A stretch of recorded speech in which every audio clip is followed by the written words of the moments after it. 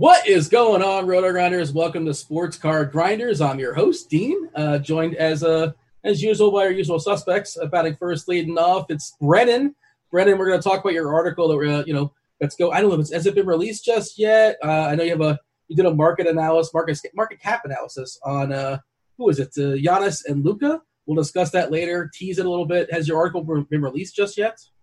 Yeah, it has. It's out there, and it basically expands on the previous analysis, which was Luka versus LeBron. We've now brought Giannis into the mix, and it's a there's some pretty interesting takeaways, not just from a market cap perspective, but some different nuances of the different eras of cards. So pretty excited to get that out, and I think there's a lot of good things in there if you have time to check it out. Yeah, we'll touch on that later in the show. Of course, do check out the article. Read it on rotogrinders.com if you want to get all technical. Feel free to like and subscribe as far as this video. We much appreciate that. Next up, Simon, I don't know if you have an article out there lurking, but I believe you do have some videos on this very channel. Tease the video. What did you throw up a couple days ago? My video for most recently was based on my article from last week, which is focused on wide receiver value and the potential for wide receivers to be maybe the next group that takes a leg up as far as price action. Give me one name. Give me one name. I want to watch the whole video, but whet my appetite. Give me one name that cracks that video. Well, it's kind of an easy one, but Odell Beckham Jr., his card hasn't really done too much recently, and I think he's set up for a good season after a disappointing 2019 season. All right. On this episode, we're going to be talking about NBA cards, how they're being reflected by real-life sports are playing out right now. We're going to talk about Michael Porter Jr., Jaren Jackson Jr. as well, all the juniors, Zion Williamson. Even we'll touch on T.J. Warren and his ridiculous 50-point game. Good for him. We'll talk about how their recent performances has affected their cards. That said, did not mean to ignore you. We're going to bring in Geoff Wilson, last but not least. Of course, you guys know him from SCI, sportscardinvestor.com, and we do have a partnership with them. 20% off your first payment, any subscription at SCI, the promo code GRINDERS. That's GRINDERS. Geoff Wilson. Geoff, you're back from the virtual convention recap. Welcome back, and let's talk about that. How did that go down? Thank you. Yeah, it was great. We did a 5-day live streaming virtual Sports Card Con 2020 on our Sports Card Investor YouTube channel. We brought in more than 30 dealers and special guests from around the country to show off their collections and talk sports cards. We actually had some athletes on. We had Tyus Jones of the Memphis Grizzlies, who joined us from the bubble, which was pretty cool to talk about what was going on down there and talk basketball cards with him. And we had Derwin James of the safety for this Los Angeles Chargers join, as well as Pat Neshek, the MLB pitcher. So it was cool. It was great. We had over 65,000 views of the stream over the course of 5 days. So we were real happy with how that turned out. If I want to go back and watch it, where would I find that? I assume on your YouTube stream? It is. It's worth watching. There was a lot of great things that happened during it, a lot of great conversation. It's all on the Sports Card Investor YouTube stream. What did Tyus Jones have to say about the bubble? Any insight? Tyus had to say they were taking good care of him. That it was kind of like he was back in the fraternity house at Duke, or the dorms at Duke is kind of what it felt like to him. And that he was avoiding playing doubles ping pong, which I understand against the NBA law. Yeah, you can play singles, but doubles is outlawed. You can fish also. All the Instagram, all the guys are fishing out there, and apparently Reggie Miller threw out the conspiracy. I'm not sure you saw, but apparently they're just dumping a bunch of fish in the water so the athletes feel good about themselves. They're catching fish because you sort of have to. Did you guys hear this? It's ridiculous. Maybe true. I don't know. Could be true. I did not, but Alex Caruso looks like a professional, so I did see that. Was it Talon Horton Tucker caught a fish, and he just refused to hold it, so Alex Caruso took control there. He's a pro on every walk of life, apparently. Brennan, I'm told you watched some of this stream. What did you get out of it? Any sort of highlights for you? Yeah, Geoff didn't mention it, but I think it was Thursday on eBay night. They had not only pulled a Tony, I'm not a baseball guy, but a 1 of 1. And then not like an hour later, they pulled a gold Spectra Zion out of 10, which is just insane. So that was a big highlight. But for me, I was really there for some of the bigger names in the industry. Dr. James Beckett was on there. He had a lot of good things to say about the industry. And it's funny. He he was pretty realistic about what the expectations were for the industry. And then DJ Ski a couple of days later was basically like, we're going to the moon. We're not even halfway there. So I think it just goes to show you how none of us really know what's going on. But there was a lot of great interviews, not only breaks and card dealers, but a lot of great interviews that we covered, that they covered there at the virtual con. And it's a really good watch. I'd urge everybody to go check it out. You have any highlights from that, Jeff, or any breaking news? Was any news kind of broken during this conference? I don't know that we broke any news. We did have Panini on and Topps on, and it was good to talk to them. One thing that I brought up with both of them was the fear about overprinting, right? And it's great that the hobby's hot right now, but clearly more cards are being printed because pop counts are going up. And from a sports card investor, what we obviously don't want to have happen is what happened back in the late 80s, early 90s, where printing got out of control and then all the cards became devalued. They said the right things. They said that is, they learned their lessons from that time period, that it's something they talk about often. It's something that's on all of their minds, and that they're really trying to be very cognizant about, maintaining a healthy supply that doesn't, exceed demand. So they said the right things, but it was good to, conversate with them about that. A lot of different interesting guests. Brennan mentioned a couple of them. It's just really neat to hear all the different perspectives on kind of where the hobby is today and then where the hobby might be going, in the years ahead. You must be exhausted. Is it all kind of a blur? Like, what happened, but like, it's all sort of like, it's hard to remember it all because I imagine you were on air for a while. Yeah, it was 5 straight nights. It was between 2 and 3 hours a night. And it was a lot because we had, with all the different guests coming on, almost all of it was live. We pre-recorded a couple of segments, but for the most part, it was live. So all the coordination with getting the guests on and off the air, and doing the live breaks, which we did a live break every single night and gave all the cards away. So, Brennan mentioned earlier the Zion number to 10. That's a $10,000 plus card, and just one lucky viewer. It was free to attend, so just a lucky viewer, totally free. We gave him that card, and the Otani 101, and there were a bunch of others like that. We gave away a Ja number to 49.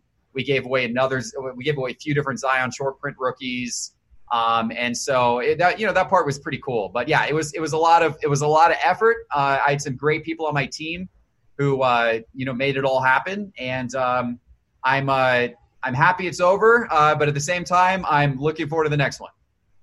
Yeah, well, hopefully it's live in person, right? This was done because of COVID, right? Is that the? Yeah, well, they do the big national, which we're not affiliated with that, but the national, which is the one that they do in person, was supposed to be this last week, and so when that got postponed because of COVID, we decided, since we had such a big YouTube platform, that we would do a virtual one to give all the people who might otherwise go to the national or be interested in the national, as well as the dealers that would be exhibiting at the national and are losing revenue by not being there. I mean, for a lot of these dealers that we had on our show, they exhibit at the national every single year.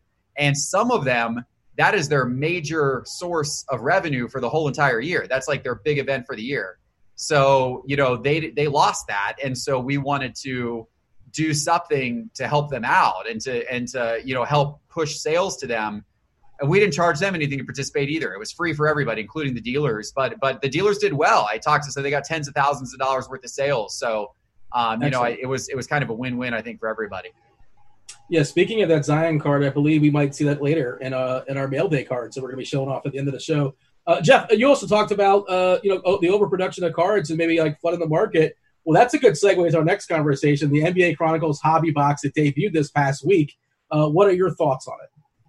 Yeah, Chronicles is an interesting product. So for people who aren't familiar with Chronicles, it's a much different product than what the rest of the products are. So what Panini does is they've got 5 or so brands that are less popular brands from years past. Luminance, Obsidian, Chronicles itself.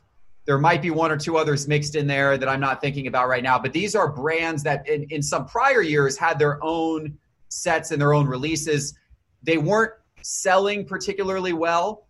And so what Panini decided to do was, but they still had kind of a fan following, And so what Panini decided to do was to create a set, and that's Chronicles, that is essentially a mishmash of other sets.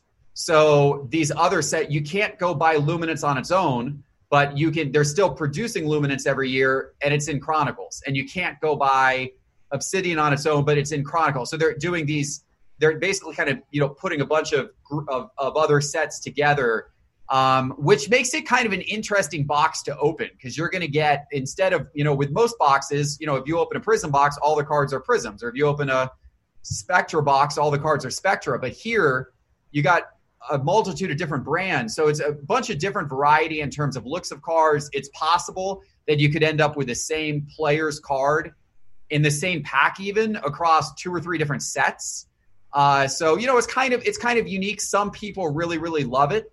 I'm not personally a huge fan of it, because I see it as, none of these sets really made it on their own. So they had to kind of push them all together for it to make sense. So I'd rather personally go after the sets that on their own have a bigger brand name and appeal, like a Prism, Optics, Select, those types of sets. But it certainly is an interesting one to open, and a lot of people like it for that reason. All right, Simon, your thoughts on this set? Is it worth camping outside of your local Target to, kind of get there when they're displayed right in the spot, or you're staying home for this one? Yeah, no, there's been a lot of anticipation for this over the last couple months. I think originally they were supposed to drop in retail at the beginning of July, and we actually covered that in a show about a month ago, how the upcoming release of Chronicles, and it is taken forever for it to get on the retail shelves. We've been waiting quite a while for it, and every week everyone is wondering, is this the week? Is this the week? And then Wednesday comes around and we don't see any images of boxes yet. So they just had Hobby released on Friday, as you guys were talking about. That I believe Panini was selling those for about $900 a box on their site. For retail, if you're finding them in retail, you're obviously not going to get the higher end cards as you would in the Hobby boxes, or the 2 guaranteed autographs that you get, or whatever it is for those Hobby boxes. But they sell for probably about $20 for a blaster. I'm not sure if there's going to be any mega boxes for them, but they should have fat packs too for about $10. So yeah, definitely worth looking for in Target and Walmart when those debut, and hopefully we will get it sooner rather than later. Brennan, your thoughts as far as NBA Chronicles, the Hobby box? Yeah. From a Hobby box perspective, you can go out on YouTube and look at some breaks. There's a ton of rookies. You get a ton of rookies in those things.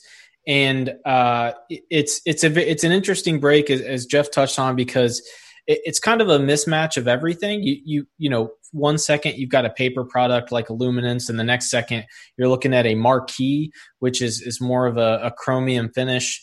Threads is another one in there that people seem to like.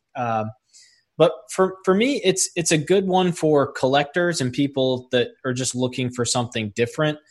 I agree with Geoff. I don't think it's a great investment product because it doesn't have a great name brand. You might pick up a Threads Ja Morant, but Threads doesn't have a release every year you can look forward to, like Prism, Optics, Select, and all of those. So I watched a couple of the breaks online, and there's some really nice looking cards, a couple that I didn't even recognize.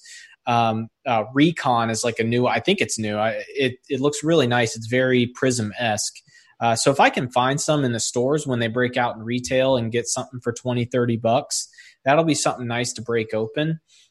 From an investment standpoint, I wouldn't expect to pick these up and for them to appreciate like some of the other sets. But it's fun. I'd say it's a lot of fun, but that's probably where it stops from a sports card investment standpoint.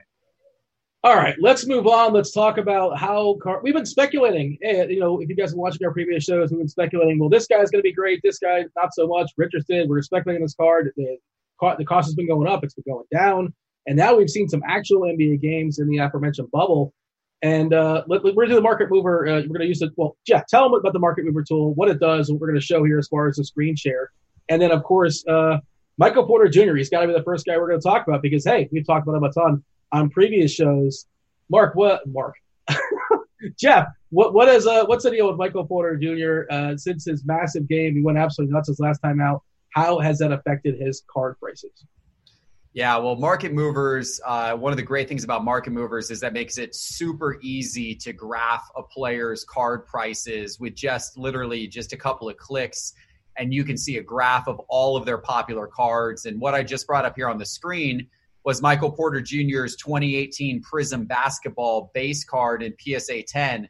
And you can see that little spike that occurred just right at the end of the graph in the last 24 hours. That's your last 24-hour spike, where this card moved from around $200 and then it jumped up to $317 literally over the course of 24 hours. So we had this card, go up in value substantially, well over $100, just based upon that one good game. And that's the type of thing that we see often in the sports card hobby these days, is that, a card like that, it just takes one good game. That's how dynamic the sports card market is. When you're in market movers, you can dig a little deeper. You can go into the detailed results, and you can actually look at every individual sale, and you can see that they got as high last night at 11:08 p.m. We had a sale for $360 of this card, and then an hour before we had a sale for $365. So this right here, this high point on the graph of 317, that's actually an average of all of the sales from yesterday. But even during the day yesterday, they were escalating, because you can see, as you're earlier in the day yesterday, as you go down here, they were all in the 200s. But then as you get into the evening last night, that's when they popped as high as $399, as high as $546 one sold for, which was a little on the extreme high side, but there were a bunch up here in that up, 300, plus 350, 360 type range. So, this spike is only going to continue. And when you update this graph tomorrow to see what the next 24 hours did, you're going to see that data point even higher, somewhere up in here on the graph, as those newer sales are getting averaged in and continuing to skew that average up. All right, Brennan, I know we've been talking about the MPJ a ton on this channel. I presume you bought some earlier. Is now the time to sell because it's all of a sudden too high? And if you were watching the games, the first game, he was a disaster, and Coach Malone was yelling at him the whole time. And we know he's super talented, but he's been kind of volatile, and his minutes have been all over the place as well, too. And that Denver team has got a bunch of talented players, so who knows how guaranteed those minutes are. But the ceiling is awesome. When he's on, he's an elite player on that court. He's still plenty young as well, too. And, of course, I think he was once, when he was in high school, the number one player in high school, depending on who you're asking. Is now the time to sell because this is a peak game, and maybe when the playoffs start, they can't expect this every single time. What are you doing with your MPJ shares? Yeah, so I'll tell you what I've done. So over the course of this season, I probably picked up 15 or 20 Michael Porter Jr. cards, and I've actually sold half of those. I'm going to hold on to the other half because he does have a lot of long-term potential. As you talked about, he's the top high school prospect in his class. I think it was like 4 games into his college career, he threw his back out, didn't play the rest of the year. They sat him in Denver for his first year. So, we're seeing him break out here, but it doesn't mean that he's not still the top prospect that we thought he was. So there's still a lot of upside here long term. I think what you have to realize in a situation like this, and it's a great contrast against Bol Bol, is this 1 or 2 game stretch is new data, and we have to compare what we're seeing now to what we already knew about Michael Porter Jr. And whereas Bol Bol, a second round pick, has some upside, but it's quite a bit risky. We're starting to see Michael Porter Jr., who was already highly regarded, start to break out a little bit. And if he can stay healthy, I think there's a lot of long-term all-star level potential. So if you have multiple Michael Porter Jr. cards, it might be good to lock in some profit now and hold some others for long-term. If you've got one Michael Porter Jr. card, I guess it depends on what you're trying to do. If there's another card out there you're looking to buy right now, selling this high and then going and reinvesting that money might be a good idea. But if you're a person who believes in Michael Porter Jr. to be a level all-star, potentially MVP, maybe, then just hold. I mean, you're going to want to buy back in later. And if he continues this, you're just going to buy back in higher to begin with. So, for my opinion, if you've got multiple cards, I would probably sell some, keep some. If you're holding on to one, it's all based on what your investment strategy is really and your goals. All right, Geoff, give your thoughts as far as what you're doing with your Porter Jr. shares, and then segue right into Triple J, Jaren Jackson Jr. I thought Brennan's advice was pretty good there on Michael Porter Jr. I think I would do exactly what he suggested. Maybe sell some and hold some if you have multiples, and if you only have one, it comes down to where you believe will go from here. If you aren't super optimistic about him, now's a good time to sell because he just had a big price spike. But if you feel like, no, this guy's the real deal, and what we just saw last night or the other night is more of what we're going to see for days to come, then hold on. And, let's see what he does in future seasons. He's certainly going to be an interesting guy to watch. And segue into Jaren Jackson Jr., another very interesting guy to watch. I would suggest that Jaren Jackson Jr. is more proven than Michael Porter Jr. at this point, because he's had, not just an occasional flash in the pan type game, but Jaren Jackson Jr. has been pretty solid since coming into the league in 2018. He's had 2 pretty solid seasons. And he seems to only be getting better. And he had 2 really hot games to start the bubble. The first game, I think against the Timberwolves, he went for, like 31 or something like that. And then his second game against the Spurs, he hit a 3-point shot with 10 seconds left that I believe tied that game. So Jaren Jackson Jr. is certainly in the spotlight right now for Memphis, even though they've been a little bit disappointing. But you can see on his graph and market movers how, these last 2 games spiked his prices. Like, when coming into the bubble, he was around $187 right before those 2 games happened. This is for his 2018 Prism base PSA 10 card. And then, he quickly spiked to where this is now about a $287 card. So not quite as dramatic of a spike as Michael Porter Jr., more so because people were already familiar with Jaren Jackson Jr. and they already knew that he could do some good things. So it wasn't as big of a surprise as Porter Jr., which we have a much more limited data set on. However, still enough to cause a $100 spike in his card prices. And since his prices were a little less expensive to begin with, they really escalated about, what is that percentage-wise? I think about 33+%. Maybe even that's actually closer to about 50% that they would have escalated from 187 to 287, a little over 50%, I should say, over the course of the last couple of days. First game, for what it's worth, that was against Portland. They went to overtime. Minnesota is actually fishing outside the bubble, probably, the Timberwolves. They were not invited. They're not good enough. But, over what, 21, 22 points every single game so far. The tricky part, Brennan, is that they've lost every single game. And, okay, you guys tell me, or Brennan, you tell me, in the short term, we speculated in the prospect of Zion. We'll bring Zion to the conversation, too, because I think it's kind of relevant. Who's going to get that 8 spot? Who's going to win the right to get absolutely walloped by the Lakers in the first round? And from a short-term perspective, I would imagine Triple J, at least from being showcased against the Lakers, and he's a super, athletic and could step back and hit the 3 as well, too. He's going to have his moments for sure, but they're going to lose against the Lakers. Your thoughts as far as Triple J, and how much does it matter that they keep losing? They're probably going to play the 8 game against one of the 9 teams we'll talk about in a second. Yeah, I mean, Memphis is still in the driver's seat. They're 2 games up on Portland, 2 games up on the Spurs. Quite honestly, I thought the Spurs might take the game last night against the Sixers, and if that happened, it was a whole nother ball game. That being said, nobody really seems to want that spot. I think the only wins so far that I've noticed have come against each other. So, the Spurs have lost, the Blazers lost the other night. The Pelicans got their first win against Memphis, which is timely, but they were 0-2 to start it. And then the Kings are winning right now against the Dallas, but I don't think they have much of a chance. So if Jaren Jackson does get in against the Lakers, or even I think there's going to be a lot of attention around the play-in game if there is one, which is trending that way. So everyone is going to watch that game. It's the first ever one in NBA history. We didn't get March Madness this year, so it's really our only shot at something like that. So I like Jaren Jackson Jr. If you haven't bought in yet, now's probably not the time. I'd probably wait until they get eliminated. But I agree with Geoff. He's more proven than Michael Porter Jr. I love the young nucleus there in Memphis. I think their young core of players is really good. And so I think Jaren Jackson Jr. is a long-term hold. He's a big man that can play defense, hit threes, and he's going to be playing next to one of the most exciting players in the NBA as he goes into his prime in Ja Morant. So, I think Memphis still is in the driver's seat. I thought all along that Portland had a really good shot of getting in there. Their one loss, I think, came against the Clippers, so that's understandable.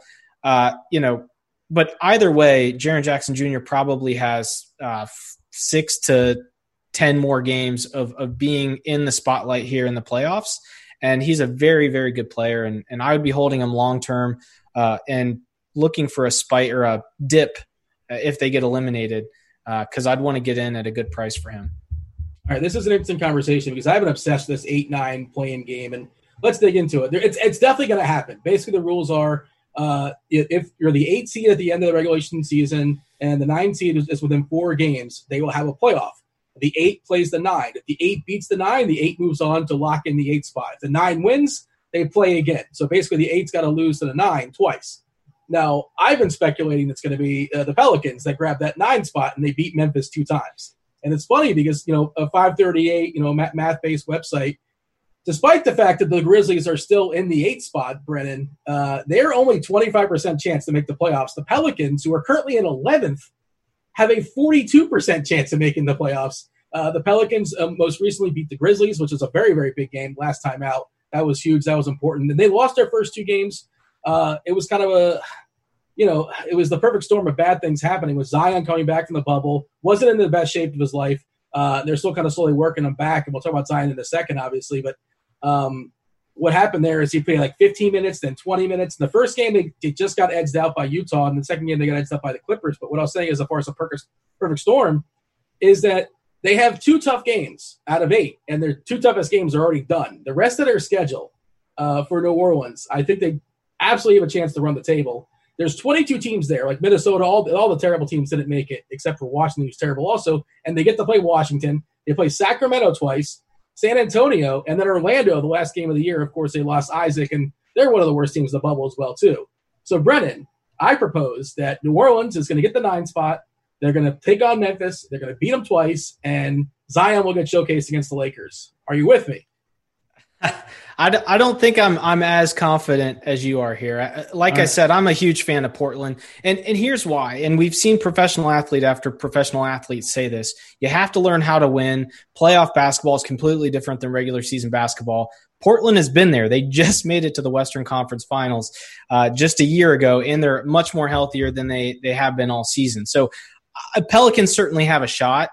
I'm not with you on how confident. I'm certainly not with 538 with them being above Memphis. Just the fact that they'd have to beat them twice in a row and is difficult to do no matter how good you are as a basketball team. That being said, it looks like Zion's minutes are trending up. Looks like they're taking the training wheels off. And if that's the case, Pelicans automatically become a much better team than him playing 15 minutes off the bench. So it's going to be interesting to see what the Pelicans do. Zion is one of the most polarizing players, both in the NBA and from a sports card investment perspective. But here's the thing. He's got a higher ceiling than about anybody in the NBA. He's probably got a top 5 ceiling in the NBA from legacy career standpoint. So if you think he's going to stay healthy and you think the Pelicans are going to be a force to reckon with both this season and in seasons to come, you probably want to get in now because irrational or not, the market, for every bit of good news on Zion, the cards are going to go up, which we've seen with even guys like Jaren Jackson, TJ Warren, we'll talk about in a second, Michael Porter Jr. If Zion goes for 40 points and 20 rebounds in a game, his prices are going up. It's going to happen. And so, I'm with you. Zion's great. The Pelicans are great. There's a lot of teams in the mix right now. It's almost like a coin flip, to be honest with you. Yeah, for what it's worth, New Orleans has beaten the Grizzlies, I believe, 3 times this year. And the other part of Portland's actually ahead of the Grizzlies as far as 538 projections at 27%. So 27%, okay. 25% for Memphis. Sacramento at 3%. The Spurs at 2%. If you're curious, you're scoring at home. And Portland, the tricky part with them is they play Houston tonight, then Denver, then the Clippers, then Philadelphia, then Dallas. These are real basketball teams. And they get Brooklyn at the end, which, that's a gimme. Who knows who's going to be playing for Brooklyn the last game of the year. But, Jeff, jump in here. Your thoughts on this conversation, and then, hey, let's do a screen share. Let's bring in some Zion. Yeah, well, I think it's going to be interesting to watch. I don't fully know what to expect. I'm rooting for the matchup that you're projecting between the Pelicans and Memphis because I'm invested in a little bit of Zion, in a lot of Lonzo Ball. People who watch my show know that I bought a lot of his cards. And I'm also invested in a good amount of Jaren Jackson Jr. And so, getting those guys, to face off in the spotlight, I think would be a pretty positive thing for, at least for my investments. I'd rather have that than Portland. I agree, though, with Brennan that Portland could be trouble. since they are a pretty experienced team and they're they certainly have the capability of playing at a very high level.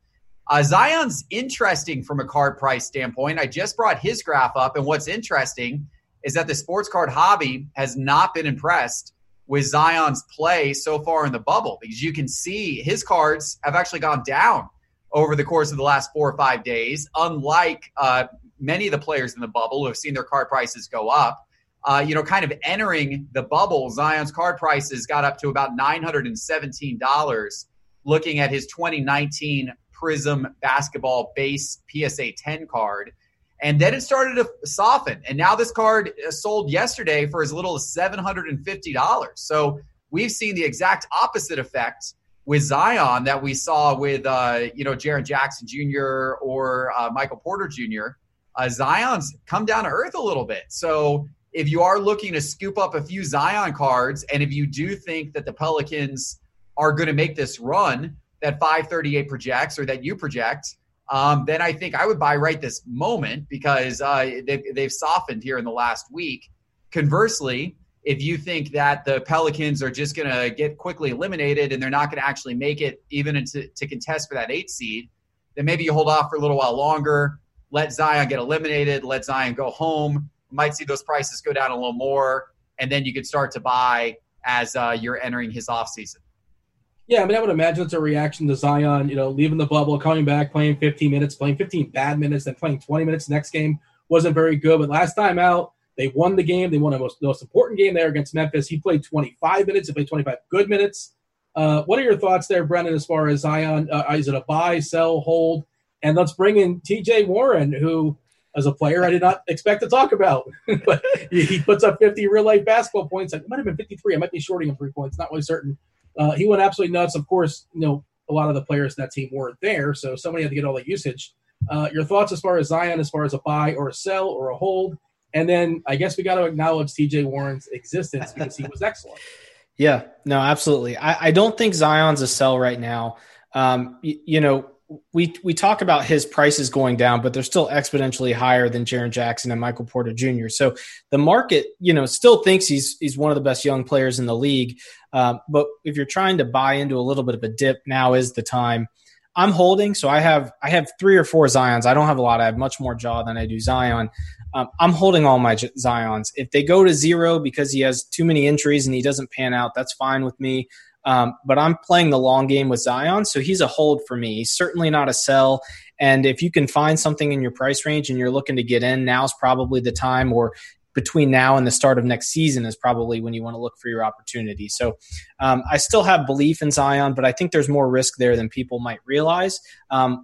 We just, with them, being so safe with him, there's been some videos out there, which I don't actually agree with, about him just not looking like he's interested on the court sometimes, not helping teammates up, all sorts of things. So, and he's got the off the court stuff he's been dealing with. So, there's a lot of risk there, but I still believe in him long-term, and I'm holding Zion. I'm not doing anything with TJ Warren other than acknowledging that he had 53 points and then followed it up with 34 points on 9 of 12 shooting from 3. But the reason why I think it's interesting to talk about is because on StarStock, which I've been spending a lot of time on here recently, his prices went from on June 27th, you could get his Prism Rookie StarStock A, which is the highest graded card, raw cards on StarStock, for $2.50. For some reason, a day later, it went for $15. And then after his 50-point game, it went for $30. And then after the 34-point game, it went to $38. So his cards went from, in less than a week, it went from $2.50 to having sold for $30 and $38. And that's just the sports card market when there's actual games being played. And TJ Warren's 26. It looks like he's going to be a journeyman. He's a good offensive player, but the ceiling is very low for a guy like him compared to the other guys we've talked about. But it's a lesson that I don't think many new investors and collectors have learned yet, because there hasn't been actual live sports. These things happen. There's no way that TJ Warren's card is worth $38. Sorry to whoever bought that on August 4th.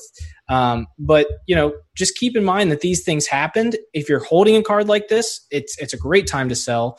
And if you're watching the game, seeing the guy go for 50, try to evaluate everything about the player, not just that 24 minutes, 30 minutes in that game, to see if he's worth the new prices. Because a lot of times these are irrational. This is much more irrational than somebody like Jaren Jackson Zion or Michael Porter Jr. But it happened. I saw it happen. It was playing out as the game was going on.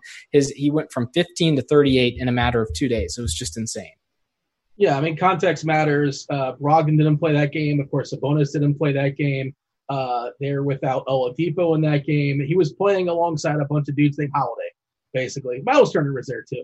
But, and good for him. I don't think he'll ever be an all-star. He's he's a second or third best player on a really bad team, a fourth best player on a really good team, something like that. Probably never going to be an all-star. Jeff, do you have any thoughts as far as TJ Warren or anything you want to add to that conversation? Yeah, that's just a silly overreaction. The fact that his card prices drove up that high on Star Stock. People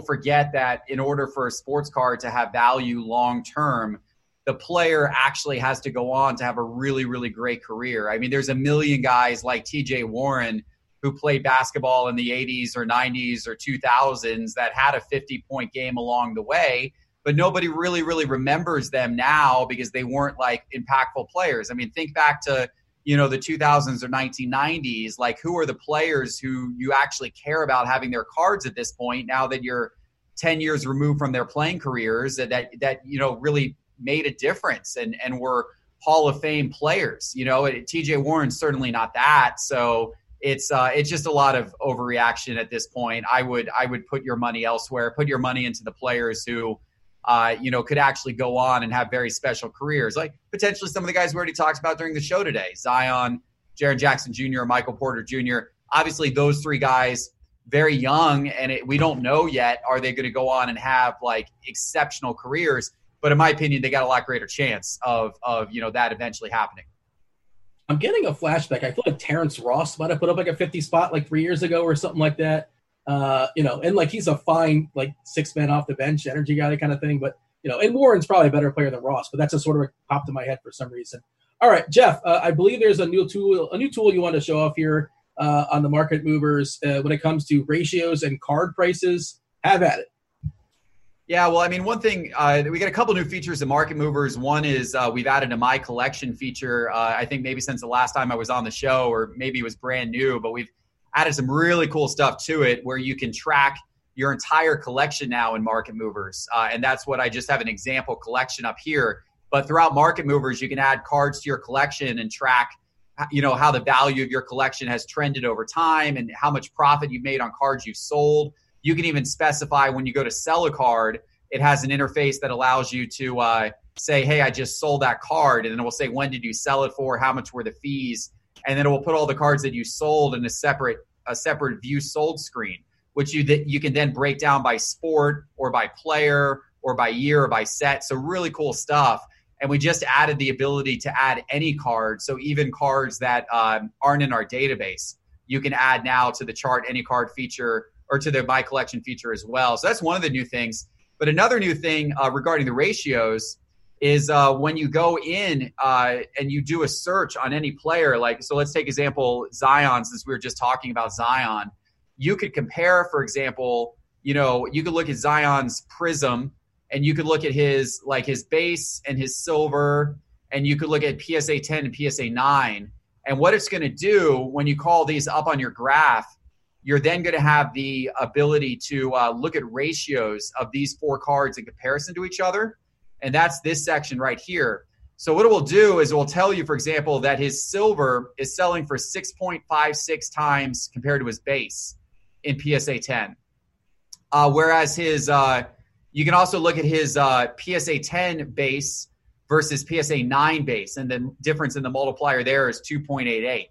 Now, where this gets really interesting is when you then go look at, for example, Ja Morant, and you go look at other rookies like Tyler Hero and Rui Hachimura, and you look at what their silver is what the multiple between their silver and their base is, and what the multiple between their PSA 10 and their PSA 9 is. And what you start to notice is that you find some inefficiencies in the market. You find some gaps in the market where a certain player, his silver may only be selling for like 4x more than his base. Whereas with a lot of other players, it's selling for 6 or 7x his base. So that might tell you that there's a buy opportunity on that player's silver. Conversely, you might find another player whose silver is selling for 8x his base. And so if you want to invest in that player, you may be better off investing in his base card because you're going to get potentially a better value. And you can apply this same logic to looking at PSA 10s versus PSA 9s. And you could actually do the search that I just did, but you could add multiple players to the search. So I could go back here and I could edit my search, and I could actually add, Ja Morant, for example, directly to this search so that I can see his cards next to Zion's cards in that ratio feature. You could even add an entire rookie class to look at all of their ratios against one another. So it's just another way that Market Movers is giving you extra insights into the sports card market. And if there's a player that you're looking to invest in, using that feature will tell you out of all of their cards where the best value might be for you to get in. All right, good time to remind you guys you can get 20% off your first payment of a subscription at SCISportsCardInvestor.com using the promo code Grinders. You can get access to that tool. Simon, you're still with us. I heard some banging on the microphone. I wasn't sure if that was you. Let us know you're still here. But I assume you're still here, Simon. How would you best use that tool that Geoff was describing? It's a great new tool. I'm always looking for ways to compare cards to see if we can find value somewhere, hidden value in players that cards have gone up significantly, and we're wondering if we can even buy their cards anymore without it being a losing proposition. So this is a perfect tool for something like that. You can compare different brands. I know Brennan is a big Select fan, and one of the brands that he likes comparing to Prism is Select. So this ratio would come in pretty handy for that. And I think I'm going to use this tool for my my next article when I'm doing comparisons and looking for value in some of these cards. How about yourself, Brennan? How would you use this? Yeah, no, the demonstration that Geoff did was great. So what you don't want to do is have information overload. So when I'm in there using this tool, I try to make sure a couple of things are constant. So I'm either looking at one set or one grade. It'll be very difficult if you do Ja Morant, Zion Williamson, PSA 9, PSA 10, Select Prism. You're going to get all sorts of different things to look at, and it's going to be information overload. So in this scenario, if I want to compare Ja Morant to Zion Williamson, I'm probably going to select their Prism, PSA 10, silver, and base, and I'm going to look at all of the different things that come up, and you want to jot down notes. And just like Geoff said, if Ja Morant's silver is going for a lower multiple compared to the base than Zion's is in the PSA 10, that's a good buying opportunity because both of those will probably converge to the mean at some point in the future, especially since they're in the same set. So the relative rarity of the silver versus the base should be the same. Grading as far as PSA 10 versus PSA 9 should be the same. Especially when you're first starting out, I would try to keep it very simple. 2 players, 1 set, 1 grade, and then, look at different parallels, or maybe just look at the base card for PSA 9, PSA 10. Try not to give yourself too much to look at, but there's a lot of really good value in there to find some market inefficiencies because as with anything in life, most things will revert back to the mean. So if the true number should be a 5 times multiple, one's at 8 and one's at 3, it's likely that in the future at some point they'll both go towards 5 again at some point. So that's how I would use it, and I actually am using it that way, and it's been very, very helpful. All right, I do want to ask you guys to like and subscribe. We much appreciate that. It helps the channel out a lot. And leave some comments in the comment section. Tell us what you like. Tell us what you want us to talk about on future shows. Before we step aside, we kind of teased at the top, Brennan. Let's talk about that market cap analysis article. What did you expect going in when you were comparing Luka versus Giannis, and what are your results? I guess don't give us the entire thing because the people go check it out. It's out there on rotogrinders.com. But just give us a tease. Sure. Yeah. So I'm glad Geoff is on this because this was his idea. We were pitching the very first market cap article, and he had actually said it'd be interesting to look at Ja compared to Luka and LeBron. And the reason why is people think that it's been a linear growth in the industry that, every year more and more cards are printed, but that's actually not the case. LeBron's year, there was quite a few cards printed for him, and we hit like a lull before it kind of started to explode when Panini took over. And so, I was expecting to see Giannis's pop counts low, but I was also expecting to see the increase in price for him to kind of make up for that. I won't give away the entire article, but there's a lot of people saying that Giannis is a little bit undervalued still. This article absolutely confirms that. It emphatically confirms that the market has not yet caught up on the relative scarcity of Giannis's cards. That's not the only takeaway, though. There's some really interesting things when you look at PSA versus BGS as you move through time. The market hasn't always been the way it is today. So I would urge everyone to check that out. There's a lot of good things in there, not just the market cap piece, which is what I was expecting to. I was expecting to get a yes/no on whether or not Giannis was undervalued relative to Luka and LeBron. I came away with quite a bit more. So yeah, I'd urge everybody to check that out. I tend to be a long-winded talker and writer. I tried to keep this one much more brief because there's a lot of information in there. There's some charts to try to help. But everything Geoff had talked about on the previous show we were on, completely confirmed. He's ahead of his time. Geoff, did you get a chance to read the article by chance? Or no, I didn't, but I'm excited to go check it out now. And I appreciate Brennan, your comment there, but it was my hunch that the 2012 and 2013 that there was a shortage of cards compared to currents, and therefore when you're really then applying the actual population size to what card prices are, was my hunch that you're going to find good value in a player like Giannis. And by the way, I would say the same. I would imagine applies through the year prior for an Anthony Davis and for a Kawhi Leonard and different players of that draft class. And then you probably even have a couple of years after that where it applies as well before the population started going up and up and up. And so it's really interesting stuff. And honestly, it's that type of analysis that Brennan just did that is it really could make a difference for a sports card investor. I mean, that's savvy analysis, and this is, at the end of the day, this is all about supply and demand. And so if you can figure out where there's a lack of supply, yet there will probably be increasing demand, especially if a player like Giannis, makes it to the finals this year and maybe wins a ring, then that could be the opportunity where prices could escalate really quickly. All right, on to our mail day cards, getting your socials. Simon, you're batting first. Tell the people about the RG Discord channel as well. Yeah, the RG Discord channel is a great place to come to get ideas for sports cards you might want to buy.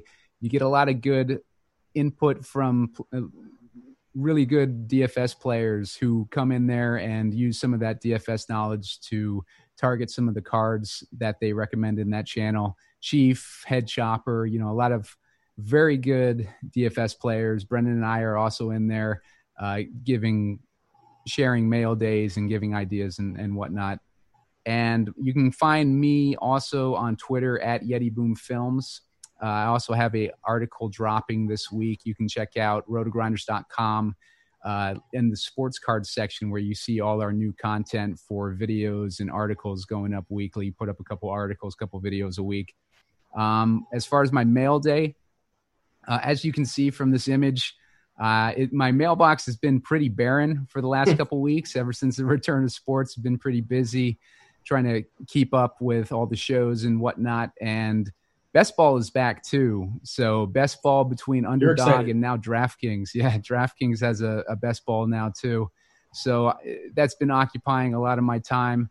But I plan on using that ADP from Best Ball to try to figure out if I can find some undervalued players in football cards, because I think that that's going to be a good indication of players that might be going overlooked. So you can use the market movers data from there to kind of see what the price action has been recently, compare some of those ratios or compare some of those different variations of cards to see if you can find some value and capitalize before the football season starts. Brennan. Yeah, so my mail day is something a little bit different this week. So I actually got a Messi 2015 Select camo parallel, numbered to 249. I'm actually just entering the soccer space. It's been on fire, much like basketball has been. And 2015 was actually the first year of Select. I'm not going crazy in soccer.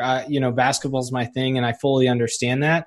But as a Select truther and a big fan of Messi, who I think is one of the 5 best players in the history of the game, I wanted to pick something up. And so it came in today. I'm a little disappointed. There's a couple of edge issues, so I'm probably not going to send it into PSA. But it's a pretty cool card that I can throw in a nice one-touch and put on the shelf. So I've officially entered the soccer space. And for anybody that's a soccer fan, now might be the time to do your research because it is going up. And, starting with the 2014 Prism set, Panini's really starting to ramp up the offerings. Topps Chrome's even in the game right now. 2017, I think, is the first year for that. I've entered the soccer space, and I hope there's more to come. You can obviously read my article on that we just talked about on rotogrinders.com, and you can find me on Twitter and Instagram at the DFS Advisor. Same thing inside the Discord chat if you see me pop in there as I have time. But it's been good to talk to you guys today.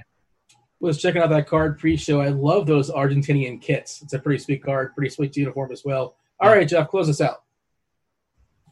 Yeah, so my mail day card is a card that unfortunately I'm not getting in the mail, but one of the viewers of the virtual is getting in the mail, and it's a Zion Spectra Gold number to 10.